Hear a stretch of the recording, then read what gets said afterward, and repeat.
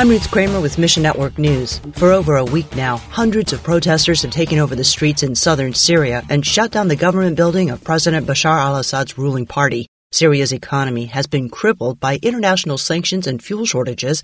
Samuel with Redemptive Stories tells us the economic situation, just even since the earthquake, has worsened.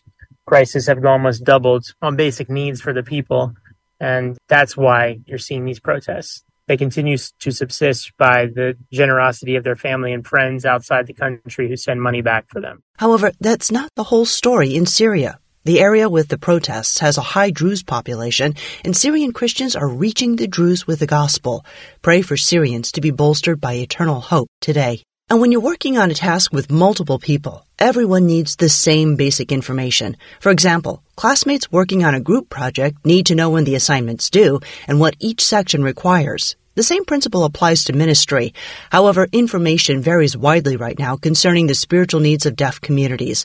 Rob Myers of Door International says common assumptions lead ministries to publish numbers that don't match the reality on the ground. If we look up where are the most unreached people groups and deaf communities aren't included in those lists, then we've missed some of the most needed areas of the Great Commission. A handful of deaf ministries, including Door, are launching a database to streamline information and accurately assess the needs in deaf communities.